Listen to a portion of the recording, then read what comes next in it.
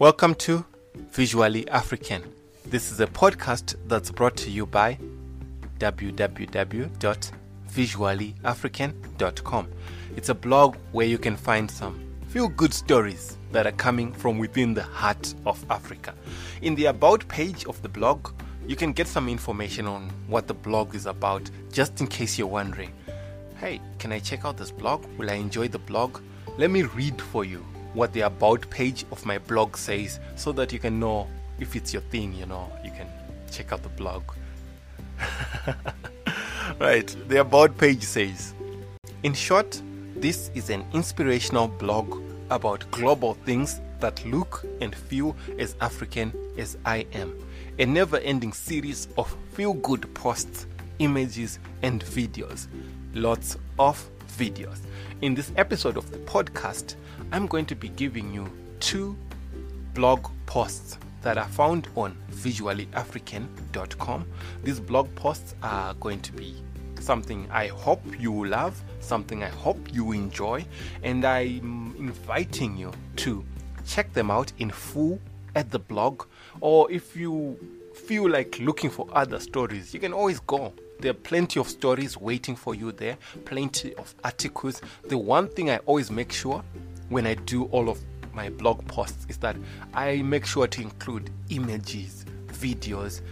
In all the posts, you will have a video that you can watch and enjoy, something that kind of ties together whatever has been said in the blog post.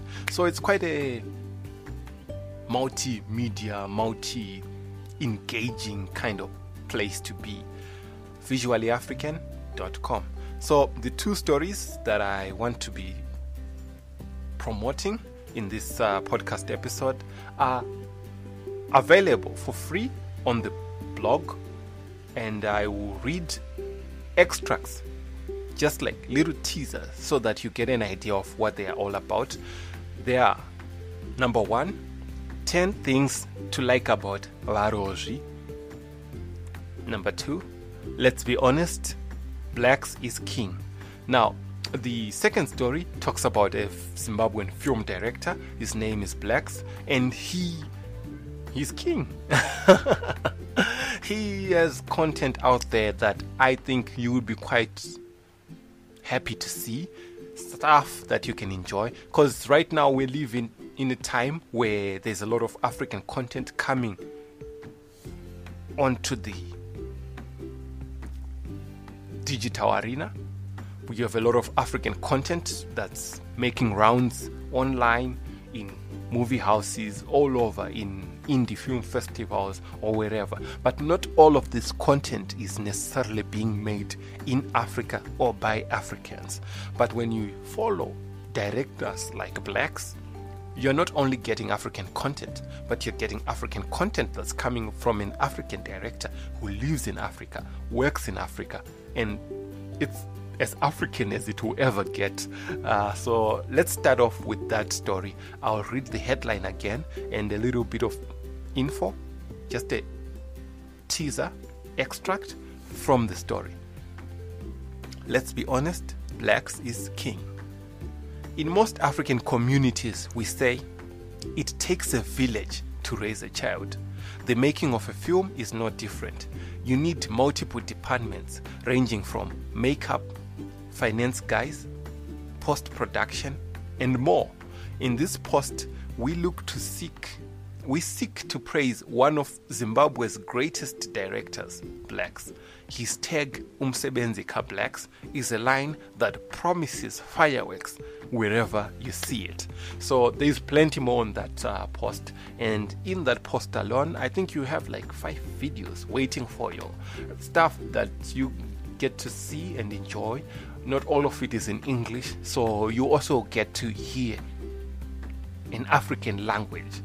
A lot of people who natively speak English don't always get exposed to content that's primarily made in foreign languages.